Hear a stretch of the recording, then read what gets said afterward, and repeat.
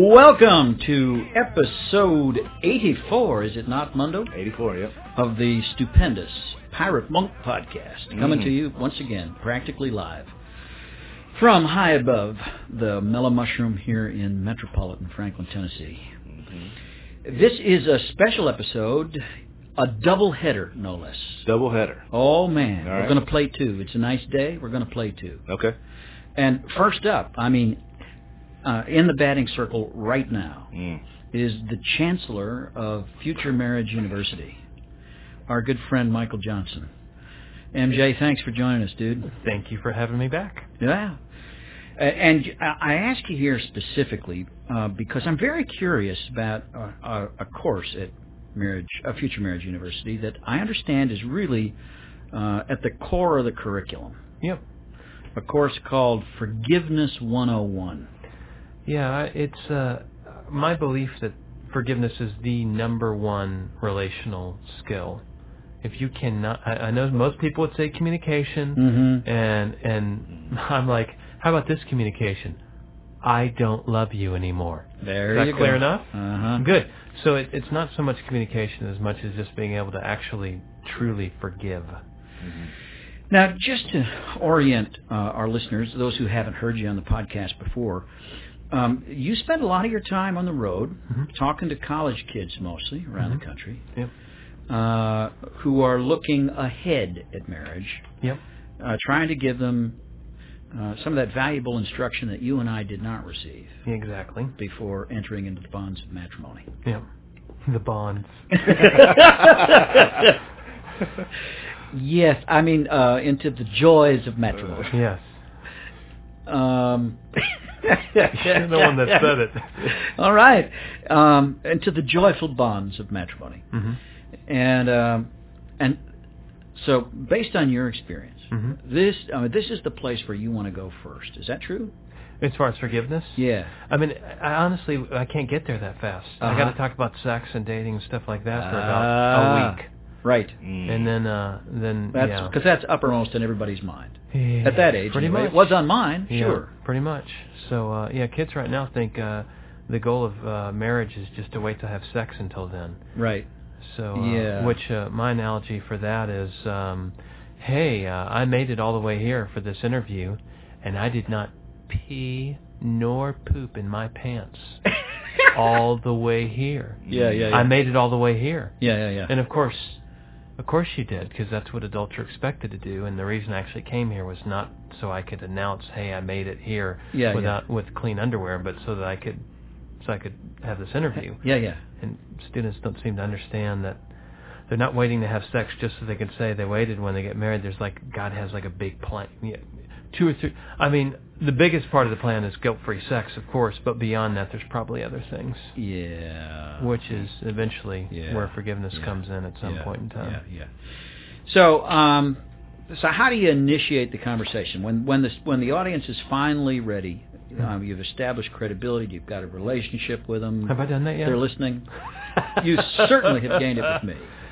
So how do you broach the subject of forgiveness? Well, again, you start with their relationships already, because most kids, our biggest hurts are our parents, right? Yeah. And we blame them for everything. And my phrase is, if you think your parents hurt you, wait until you get married. Ooh. Which, is they look at me like I just cussed. Yeah. And I'm like, here's the deal. I don't want to negate how bad it was, the things that happened to you in your past, and I am not in any way, shape, or form think that you think you've been hurt. Listen to no, I haven't been hurt that bad. I've heard horrifying stories, but the bottom line is, when your parents did that, you knew that eventually, around the corner, you're leaving on a jet That's train. right, exactly. You know, you're not trapped here forever. You know that you're moving on. Right. Then you get married. Right. And your spouse may have done the exact same thing, but you know they did that to you knowing that you're supposed to be stuck with them forever until death. And so it makes the same hurt actually hurt more. Oh, wow. And then not to mention that you're still carrying that bitterness from the past hurts. And it doesn't have to just be parents. It could be past, oh my goodness, ex-boyfriends and girlfriends. Right, sure. Some people have both of those. And you've got all that baggage, and you thought that was behind you, but what you didn't realize is when you buried that was like burying nuclear waste. Right. And sure, you buried it, you planted new grass on top, and everything looked friggin' awesome. Right. Until you see animals dying on your property. Right, yeah, right. Because that poison the ground, and that's what makes unforgiveness so dangerous. Right. Because the contamination proliferates. Can I say the word proliferates? You did, and you without said it you very well. Without you realizing till it's too late, and all you know is you're angry and you're bitter, and that's what you got to go back. You got to go back and unpack those things. Yeah. What are the realities of forgiveness? Just the hardcore realities of forgiveness. Yeah, well, actually, the subtitle is the 5 biblical realities to set you free to forgive. But really, if I could, not to be a politician and answer a different question, but those realities are it takes so long to capitalize. Let me give you 2 keys. Okay. Number 1 is healing over feeling, and by that I use a Band-Aid analogy. Because when you get a cut on your knee and you're a little kid, what do you want? You want a Band-Aid. That's going to make it all right. But if you got a big cut and it got dirt in it, what's Mom going to do? She ain't going to just put a Band-Aid on it, is she? Right. She's going to pull out. She's going to pull out. Oh, yeah. And you're like, no. You're like, no, it doesn't hurt anymore. I don't even need the Band-Aid. I'm fine. That's right, exactly. All the while it's like gushing out blood. Yeah. And the point is you need to clean out the cut, or else you're going to have a worse problem later on. Right. The point is not to feel better. Oh, look, there's Batman on my knee instead of that cut. Because I put a Band-Aid there. I don't see the cut. I see little Barbie or whatever it is. Yeah. The point is to get healed. Yeah. And forgiveness is the ointment that will make that cut sting like the dickens. Right. It may even make you feel that same pain even worse than you did before. Right. But if you want to be healed, you must put healing over feeling. And the other key is believing before receiving. And Jesus says, "And you shall know the truth." Well, he says to the Jews that believed in him, "Yeah, if you abide in my word, you're truly my disciples, and you'll know the truth, and the truth will set you free." Now, everybody loves that phrase, and you'll know the truth, and the truth will set you free. But Jesus first says, if you abide in my word. That means to abide means to rest, to stay. I talk to my kids about, because it's not just resting like sitting in the chair like I am now. I talk about when I'm on the highway, I'll veer off into the other lane. Is this okay? No, you got to stay in your lane, Dad. Yes, that's right. I got to abide, and you got to abide in the lane that the Lord has laid down for you. He says, you do that, then you're my disciples. Then you will know the truth, and the truth will set you free. But we want the truth to set us free first. Right. Like, let's see, I'll try this Jesus thing and I'll accept him and see if it makes my pornography addiction go away. Oh, it didn't work. No. You've got to know the truth first. Yeah. You've got to believe it. And not know it intellectually. We all know all that crap intellectually. Jesus died for my sins, and if I was the only person in the world, he would still die for me. Well, your sins must be pretty bad then. But to really grasp that and believe it, and then those truths set you free. Not usually right away, but over time you look back and you're like, oh my goodness, I'm free of that bitterness. I'm free of that anger. I mean, still what that person did, they haven't even repented. They haven't even confessed. They're still denying. They're still excusing. They're still, but I'm free. So those are the 2 keys. Yeah. Boy, and it that is true liberation, isn't it? Not to be held hostage to the honesty of another person. Yeah. Yeah. Love that. Even if it's not what you want, huh? Yeah. Well, you've got a wonderful ebook on the subject of forgiveness. Yep. It's not really. It's ironically, I've written and published 3 other books since this one, but I never quite published this one. But for your listeners, for them, I make special deal. Oh, good. We're good friends? Yeah, that's fine. Was that non-politically correct? That's okay. Special deal. You send me an email. Email me at info, of course, info, at futuremarriageuniversity.org and say, hey, I heard about your forgiveness book. I want it. And I'll send you a PDF. Fantastic. Just like that. Cool. Very cool. Just no hoops to jump through. No, well, I would love to get your feedback, but beyond that, there you go.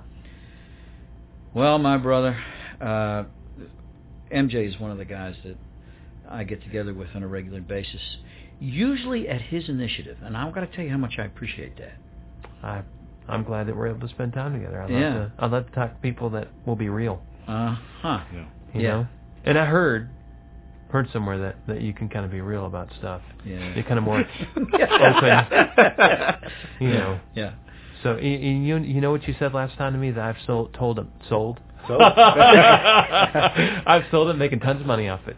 Your whole concept of we all have same sex needs. They're just not sexual. I mean, that rocked me. I've told so many people that because it's conveyed exactly what I've been trying to convey in like a paragraph. And you conveyed it in one sentence. Yeah. Oh, and so, I mean, really, for you listening, I mean, that is so true. Yeah. And part of your forgiveness release may come in actually finding that person that you can be real with, that you can be transparent with, that you can have that same sex relationship with, which has nothing to do with your sexuality, but has to do with true intimacy, with forgiveness, with communication, and all that jazz. Brothers need brothers. Isn't that it? Yes, Amen. That's right. Okay. That's right. Glory! Better shut the mic off before I start talking glossolalia. Well, thanks again for coming, Michael. And we'll be back with the second half of this exciting double hitter here on the Pirate Monk Podcast. Whoa! A pirate's life is a wonderful life, a roving over the sea. Give me a career as a buccaneer, it's the life of a pirate for me. Oh, the life of a pirate for me. Well, we are back on the Pirate Monk Podcast, and here with our special guest coming to us live via the miracle of modern telecommunications. Yes. From Skype. From Skype. Yes. We're Skyping all the way to Birmingham, Alabama, to bring to our listeners none other than Traylor Lovern. Hello, Traylor.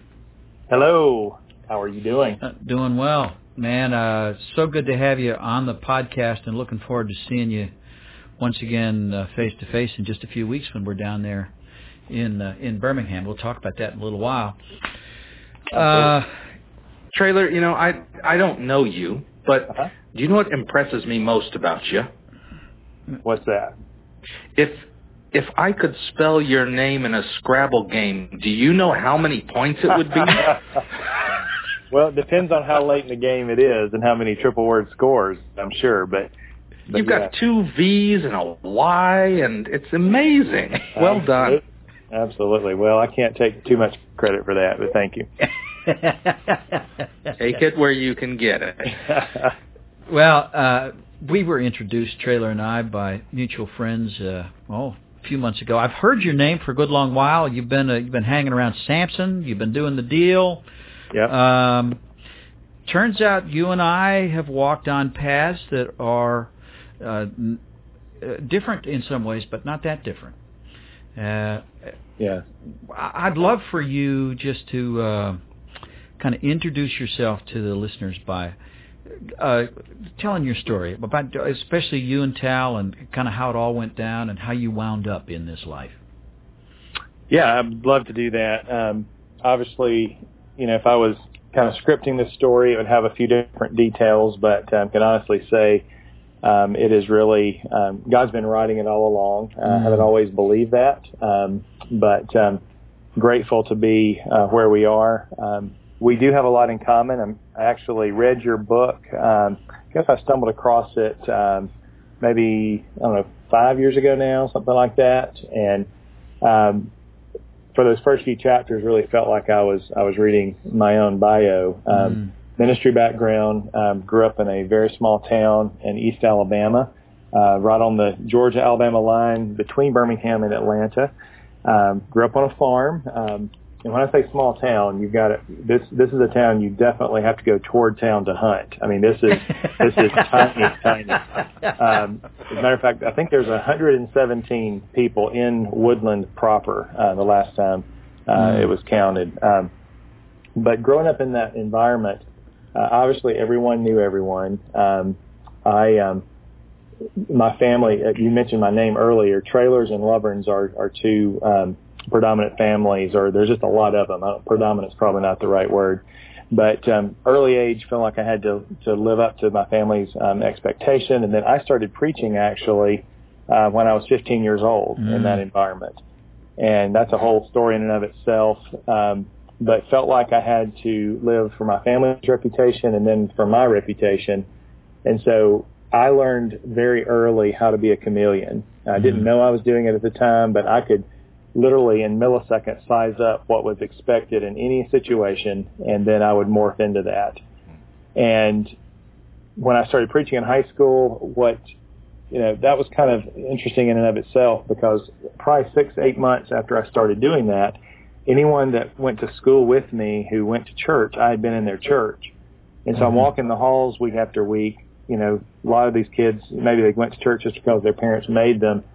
But I felt like it was my responsibility to be a positive witness. And the one way I knew would be a bad witness would be if I was argumentative or causing conflict. And so I really took on this peace at all costs type of mentality. Not wrong. I knew if I was rocking the boat and those kind of things, that would be interpreted as being unrighteous. So I was put on the happy face, peace at all costs, don't rock the boat, plain vanilla. And that was really how I defined my relationship with Christ in a lot of ways. Again, felt it was my responsibility to be a positive witness to all these kids, and went to Sanford. Was studying to be a minister, came to Sanford to play basketball as well, which was my dream, to play Division I basketball. It looked like that was going to happen. Met my wife my freshman year. She was 2 years ahead of me, but I'd finally gotten away from the small town. It was an opportunity to try to maybe start over and to really develop some deeper relationships, because in that situation there wasn't any depth to the relationships, because you can only let people so close when you're trying to keep up an appearance. So coming to Sanford, getting to the bigger city, quickly, unfortunately, I got labeled as the freshman who'd preached in 250 different churches, and so I can't let these guys down. So I started again performing for the folks who were fellow religion majors, and just the cycle continued to repeat itself. Also, part of my story, at 8 years old, I was exposed to pornography, and just after that initial exposure, if it was around, I found it. The best way I can describe it. And the shame of knowing what was right and wrong, knowing that was definitely wrong, but continuing to go back to that as a way of medicating the pain that was in my life. Because when you're putting on a happy face and not really knowing how to deal with negative emotions, or, sadness and anger and some of these things that really weren't allowed in our home, all I needed to do is stuff that stuff. And when those feelings were there, I needed to numb it. And this is what I ran to do that. How were you exposed at 8 years old in this little teeny town? I found a stash of a relative, and again, then if it was around, I found it. I had friends that were all in the youth group. There were 5 of us, 5 guys in the youth group. That's small church, but we. One of them had an uncle that had it, and they'd found stuff, and so it's just the typical story there.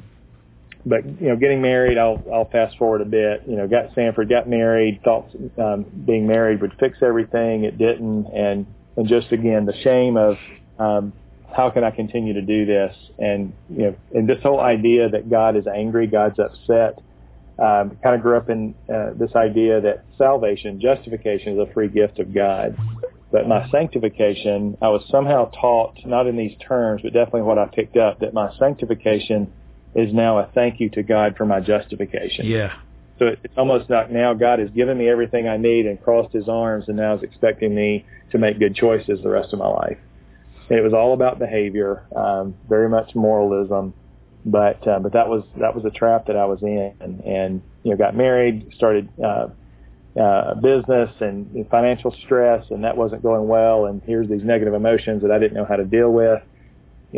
Quickly found chat rooms, and that was my escape. And for me, unlike a lot of people who go to chat rooms, I think for me, I was more authentic in the chat room than I was in real life. Makes sense.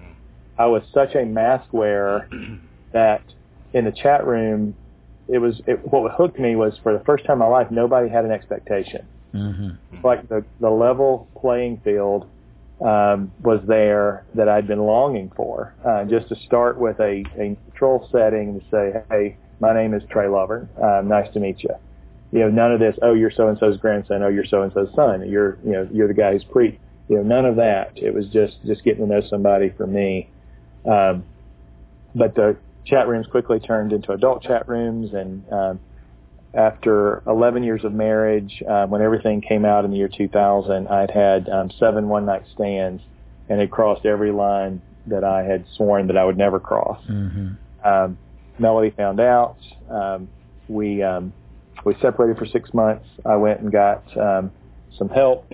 Went to Mark Laser's intensive, learned a lot of good information, which was great. The problem was the paradigm that I was in, is I was still in that paradigm of I've got to get God to like me again. I've messed things up. And so it was more information, which was good information, but I applied it to the wrong paradigm.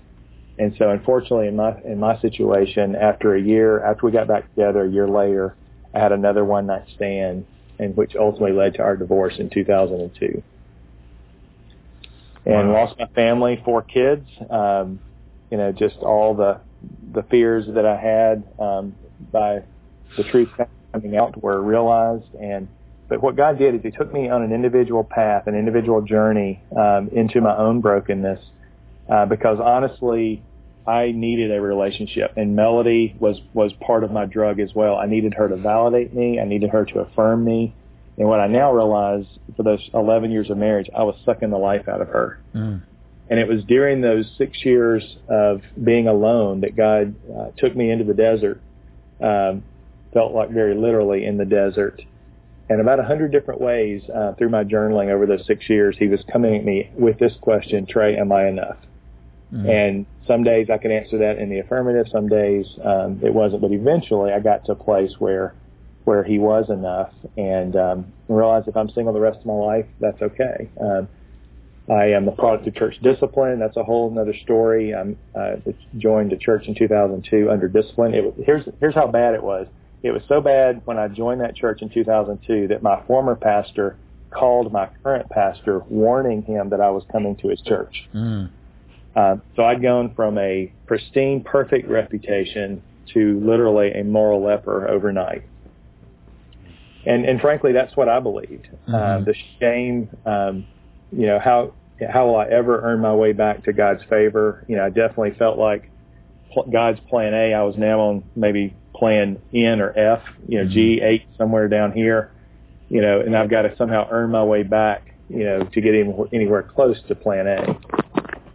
So, during those divorce years, though, I did really learn a lot. Just began this journey of recovery, which I define recovery as God lovingly introducing us to ourselves.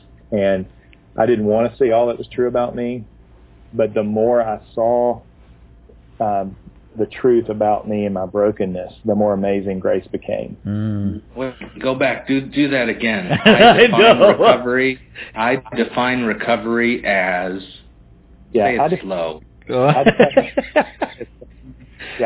Recovery for me and the guys that we work with, I think affirm this, is God lovingly introducing us to ourselves. I spent so many years trying to get God to like me, and just beating myself up with this relentless inner critic. that when I would mess up, that, well, God's disappointed, God's turning his back, God's ready for you to get your behavior in order. But the more I saw my desperate need for a Savior, the more amazing grace became. And for me, the book that broke the logjam, a friend 2 years after my divorce, of course, single, living in an apartment, and he had loaned me a book by Brennan Manning, Abba's Child. And for whatever reason, it was on my nightstand. I reached over, started reading it, and 2 hours into that book, I was weeping. And the thought that ultimately broke the logjam, I remember verbally saying, God, you mean when I was 11 years old and you saved me? You saved me knowing full well that I was going to have 7 one-night stands. Mm-hmm. You saved me not because I was, a first-round draft choice for the kingdom and all these great, wonderful things that I was going to do for you. It was truly sheer grace. And that thought that morning was what began the process of a grace discovery in my life, which because before, it was all about having your behavior together. So I wanted to pretend and to everybody else and myself that I was such a little sinner. And so I had to minimize, I had to deny what was really true about me. But when I really began to understand grace and the gospel in a new way, I realized it was about him and what he had done, not about me checking off boxes. I was a very, very good moralist and behavioralist, which I've come to find out is only a few clicks away from paganism. It's definitely not the gospel. Yeah. Wow. Wow. And so how did the story unfold then, Trey? Well, actually, as I began to find my strength as a man, and that sounds crazy, but a lot of my acting out was because I had so many questions about what it meant to be a man. I think our fathers play a vital role in helping us answer that. And my grandfather, my dad's dad, died when he was in college, so he was still, as I was growing up, had those insecurities as well. So just trying to be super Christian and also be the nice guy. I didn't know how to handle conflict. Rereading the Gospels, it was very very hard for me to imagine that I'd ever seen Jesus as peace at all costs, just the passive nice guy, because there was so many encounters with the Pharisees that if the goal was to avoid conflict, Jesus could have easily have avoided the conflict. And so there was a greater good, though, that was at play, and it was about the greater good. And so it began this different understanding that maybe it's about strength under control, not either totally passive or totally out of control, beating everybody up. That what does it look like to find my strength and then to harness that strength? And so as I began to learn that, it actually, as it turned out, Melody, her journey after our divorce in 2002, 2 years later, she had actually remarried. And just before she remarried, the church where I was under discipline, they had me living as if I was a single guy until she was no longer available for reconciliation. So for 2 years, I am trying to live as a married man, even though I'm single, to a woman who's literally trying to have me thrown in jail because of it just was not a pretty picture. And so I fought that for 2 years. In the summer of 2004, God warmed me to the idea finally of reconciliation through some of the things that I was reading. And I finally one night surrendered. Okay, God, I don't see it, but if that's what you're doing, I'll trust you on that. Well, 2 weeks later, she came by my office and she told me she was engaged to be married. And at the time I was like, well, do I pour my heart out to her? Do I tell her what God's doing in my life? And my pastor, my counselor, and all the other men that I was walking with at the time simply said, no, let's let it play out and see what happens. And she did get remarried that fall, and it felt honestly like God was rubbing my nose in it. To get my hopes up, to finally get to a place of surrender, because her coming by and telling me she was getting married would have been the best news I could have ever imagined hearing had it happened a month before. Yeah. Because all I would have heard is finally I get released from what this church has me, how they have me living. So it was very confusing. She did get remarried, and that just continued my own journey. But it was actually after her divorce, he was clinically depressed and ultimately left her and the kids after 18 months. It was that second divorce that was Melody's bottom. And God used to bring her to the end of herself. And we started after that co-parenting much better together. It quit being this, I'm on God's holy mountain, and she had this impasse. We had an impasse that she would just beat me up with the past if we ever had a disagreement. But it was actually one of those disagreements that God began to use for our reconciliation. It was an issue around our daughter. Melody was clearly wrong in a certain situation, and it was, again, trying to avoid conflict. These are the kind of situations where it's impossible. Yeah. Because to do what was right for my daughter meant I had to cross Melody.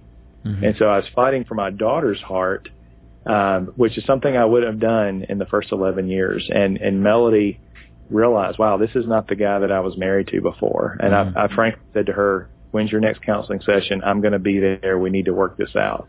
And it was that encounter that began the ball rolling to ultimately us reconciling in 2008. Wow. And our ministry now, out of that, Route 1520, we get that name from Luke 15:20, the story of the two sons. And really our ministry, just like our story, is we're not just helping prodigals understand grace and the gospel and the Father's heart. We're also helping legalistic elder brothers come to a deeper understanding of grace and the gospel. And that's really our story, is that God took two performers, both Melody and myself. We performed. I planted my first church when I was 20 years old. I mean, just performance to the nth degree, striving for God to be well pleased. And he took what we call a beautiful undoing, going through all those details that I just recounted, but had her on an individual path to a deeper understanding of his heart, me on an individual path, and ultimately those paths crossed. It wasn't we sought out to reconcile. It wasn't we said, hey, let's give this a shot. Is that God, after 6 years, brought us back together. And we were different people at the time. Yeah. So what is, I'm just dying to know and get a glimpse into what your second marriage to your wife is like compared to your first. I mean, that's just an amazing story that not many people get to experience. Yeah, there's really no comparison. Back to my definition of recovery, Melody and I really did not know ourselves, and therefore we were defining ourselves, really enmeshed. We were defining ourselves by the relationship and by one another. We did not know how to hang on to ourselves emotionally. We didn't know how to have healthy conflict. We were trying to, again, peace at all costs. Both of us put on the happy face. Well, God changes us in the context of community. And there is no closer community than husband and wife. And the context of that relationship, how he bubbles up our stuff, as only a husband and wife relationship can do it, we now are equipped to know how to deal with that honestly when it bubbles up. Whereas in the past, we had no concept. We thought we were, less than stellar and somehow doing something wrong if there was conflict, or if there was a misunderstanding, or if one of us got angry. And so to be performers who hide behind a mask, but then you're thrust into a close relationship where you can't help but see behind the mask. That was the dynamic of the first 11 years of our marriage. And then ultimately I dove more and more into pornography and my acting out, and literally became a shell of a man, just dead on the inside. And so now being able to engage fully and feel the full range of emotions. So what? I'm sorry? We lost Aaron. Did we lose Aaron? He got so excited it knocked him off the air. Okay, go ahead, Aaron. I'm sorry, trailer. Can you pick it up where you were, Trey? Yes, absolutely. Learning to feel the full range of emotions. And that's what we definitely help guys who come into our program do, is they think that, I've been running to pornography as the medicine to numb pain and to make me feel better. Now I'm going to run to God.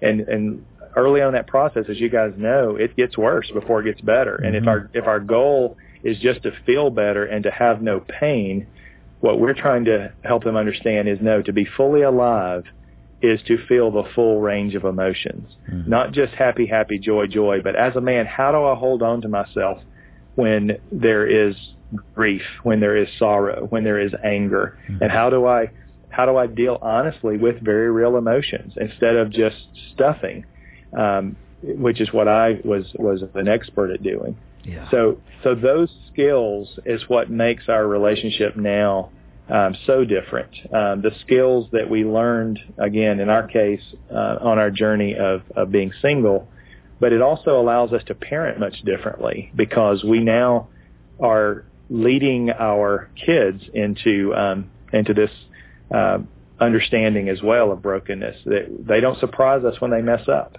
We don't have this expectation of they're supposed to have it all together. We help them understand that they're desperate sinners, and a part of our role as parents is to point them to a perfect Savior. We define our relationship now as marriage, whereas used to it was two people outperforming each other. Now our definition is two sinners in half the space. That's a true Christian marriage. Yeah. All right. So, because I love marriage. Christian marriage is hot.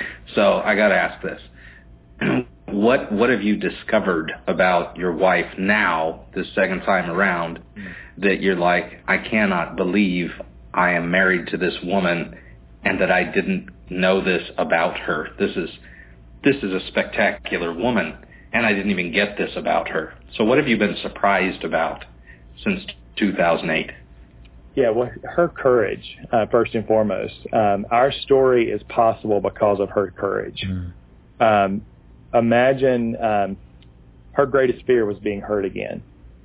And so she willfully stepped back into a relationship with a man who had hurt her over and over and over and over again, with friends saying, she was crazy and why would she go back into that? My biggest fear was hurting her again. So the one way we could guarantee that those two fears would never happen is to not be in relationship.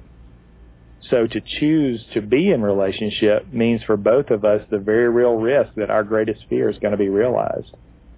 And so for me, it's her courage, and I thank her all the time, as I see that courage on display, as she honestly moves through some very scary places.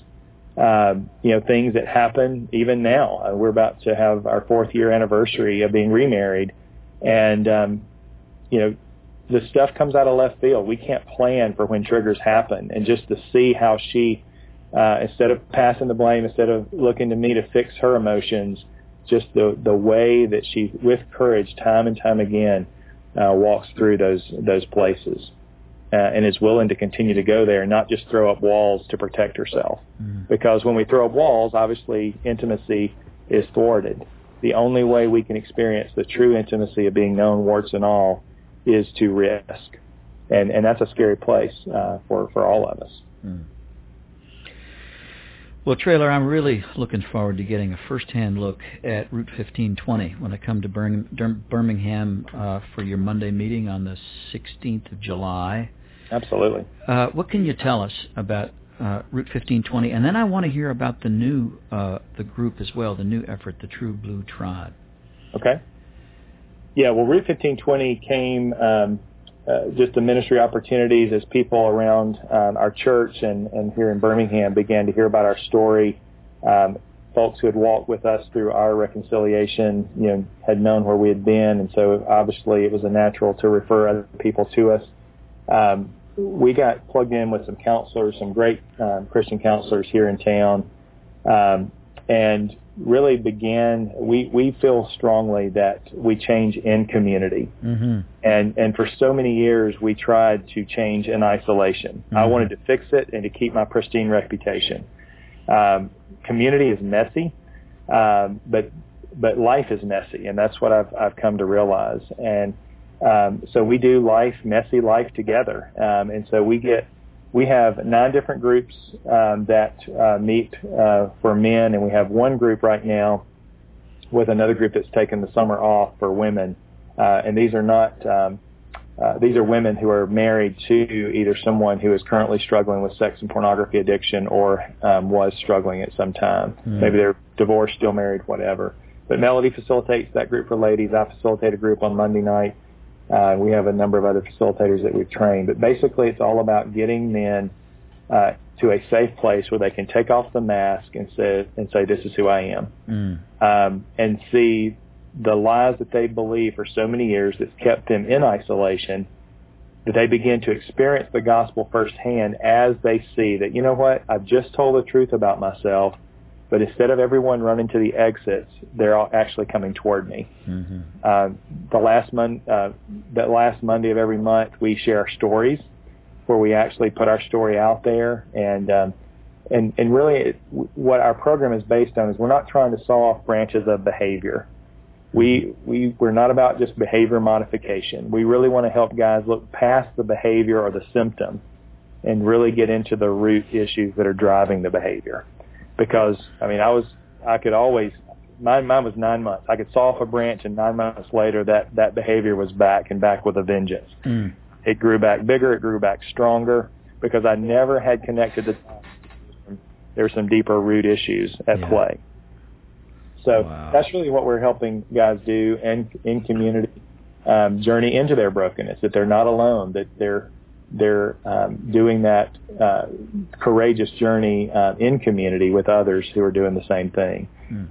We are working on curriculum right now. We have a video curriculum, our course called Embark, that we are about to put out, and that course, the whole premise behind that is to make sure when someone comes to recovery that they are coming to recovery with the proper paradigm, that they don't need to work recovery so that God will like them again. Yes. That if they're in Christ, He is already giddy excited about calling them son. That He, according to Zephaniah chapter 3, is singing over them.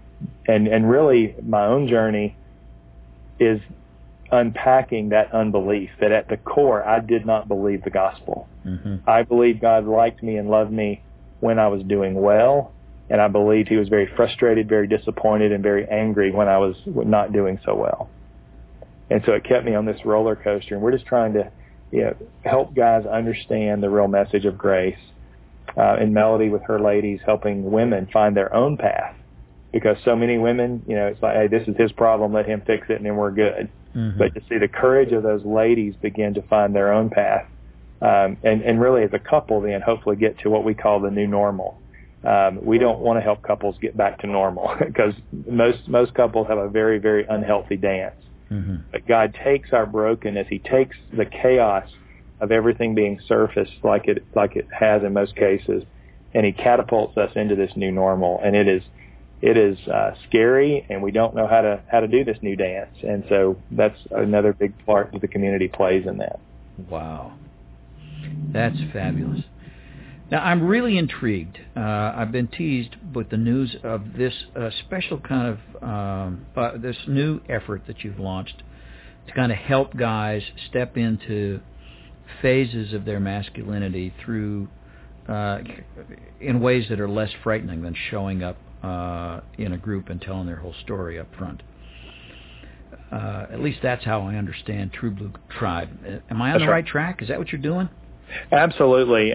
It's definitely, it got started. One of our guys who's been a part of our community for about 3 years now, definitely the symptoms of pornography and his addiction have taken care of themselves. He's in healthy community. He's really learning how to handle that. So we've got to put off.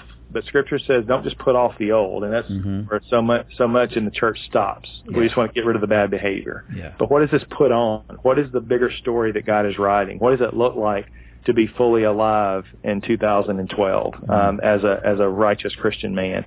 And so out of that, this particular friend was raised by a dad who was a very successful banker. Well, his dad's dad, had died when he was 7. So his dad did not know how to do a lot of things, and so didn't know how to teach he and his brothers. And being a banker, he taught them how to play it very safe. Don't take risk. And my friend, he's wanting to take some risk. He's wanting to his heart's coming alive, and he's learning how to engage it well. in community with other men. The way this is manifesting with him is he's looking to buy a vintage motorcycle and restore it. And as he put that out there, he doesn't know anything about auto mechanics, knows nothing about motorcycles. But some of the other guys in our community began to hear about it. And one of them said, hey, I would love to help you with that. I rebuilt my first motorcycle engine when I was 14. And another guy said, I drag race every weekend. I'd love to be a part of that project. And so it just kind of came out of that. And we said, you know what? I think this is something bigger than just this one project. And the more we began to talk about it, I think it comes down to this. I found a quote from a poem by William Butler Yeats.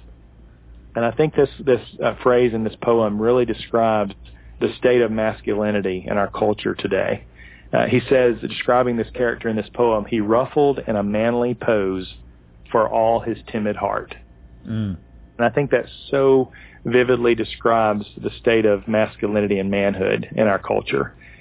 Is that men, when you talk about community with men, it quickly goes to accountability. Yeah. And accountability is very important, but accountability minus true community becomes moral policing. Mm-hmm. And as men, we don't know really how to do community, how to do life on life, how to really engage at the emotional heart level. And so all we know how to do is turning into a list of here's what let's make sure we get our behavior in order.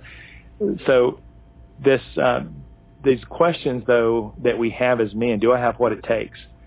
We don't have in our culture a clear process of what it takes to be a man. And I think that's something that needs to be fixed. So frankly, the only thing we have to go by to answer the question, am I a man, is the calendar. Mm-hmm. I'm 18 or I'm 21, so I must be a man. But we're defining it that we become a man when a man affirms that we're a man. Yeah. And for so many in our groups, they may be 50 years old.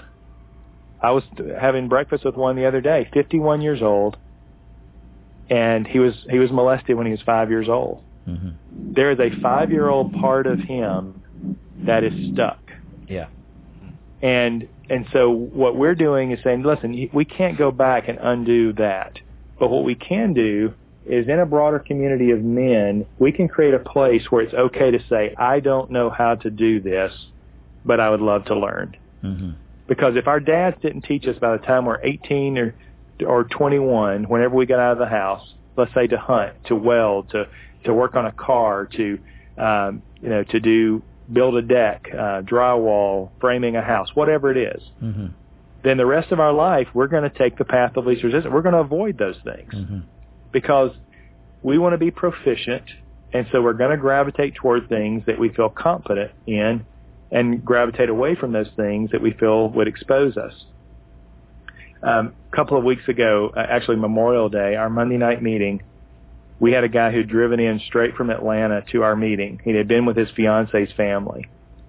And we were talking that night about the verbal affirmation of the Father at Jesus' baptism, that everyone heard God say, this is my beloved Son with whom I'm well pleased. Mm. And we were talking about our need as men for that affirmation and for someone to tell us that we have what it takes, preferably our Father.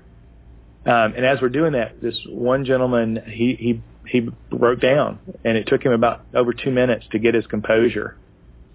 And what had happened over Memorial Day weekend, he was put into a situation with his future father-in-law where he had to grill, and he had never been taught how to grill. Mm. And he was so distraught over being exposed and felt so insecure and so much less than a man. And that's just one example of, you know how quickly we can fix that? Mm-hmm. So we've got already scheduled a dinner party with about 10 guys. We're going to teach this guy how to grill and have great fellowship. Nice. At the same time. And so that's really what True Blue Tribe is about, is teaching what we know how to teach and do, and then learning what we don't know how to do, mm-hmm. and having a safe place where we can do that. And what I found in about 2 months, I've been just kind of throwing this out there, we're very quick to minimize what we know how to do, and we make this very, very big deal out of what we don't know how to do. Mm-hmm. But you think about as men, we're supposed to know how to do things. Our sons are looking to us to know how to do things. Our daughters looking to us to know how to do things. But if somebody else has not taught us, we weren't just born with these skills. Yeah. So anyway, that's what we're trying to do, and we're really seeing a fantastic response. Officially, it launches Father's Day. We do have the site up, but I'm burning the midnight oil trying to get it all done. The community will be there with the discussion boards and all of that. Wow, what a cool! What is that site address? It's truebluetribe.com. True Blue, another way of saying authentic. Tribe, another word for community. So authentic community, True Blue Tribe, rediscovering authentic manhood, and encouraging men to live a bigger and a better story together, doing that together. And our listeners can also find you at route1520.com. That's right. That's ROUTE 1520. Okay. Well, Traylor, I'm really looking forward to seeing you. There'll be a few of the Pirate Monks traveling with me on that road trip that'll bring us to Birmingham from Jackson, Mississippi. But there's also going to be a posse driving south from Franklin to meet up with us for that special night since you're in range. That is great. Well, we are so excited. Our church is excited about having you. We're going to be doing everything we can to get the word out, and just very, very excited about having you. We do have that sign up on our Facebook page and also on the Route 1520 site. So there's no charge for the event, but we're just trying to keep track of how many we've got coming. All right, awesome. All right, Traylor, brother. I'm really happy that I now have other things to like about you beyond your Scrabble name. That's right. That's some awesome stuff. Remind me not to play you in Words with Friends. I'm a little scared. No, don't worry. Just ask Nate's wife. I suck at those games. Yeah, well, I don't even know how to play them, so I need to come to True Blue Tribe and have somebody teach me. Yeah. That's right. All right. Thank you so much. Lord bless you, Traylor. Thanks, guys. My pleasure.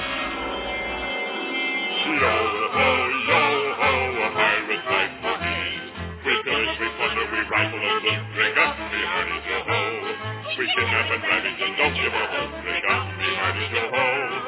Yo-ho, yo-ho, a pirate's life for me. Welcome back to the Pirate Monk Podcast. That was a great conversation with Traylor. That's some amazing stuff happening in Alabama.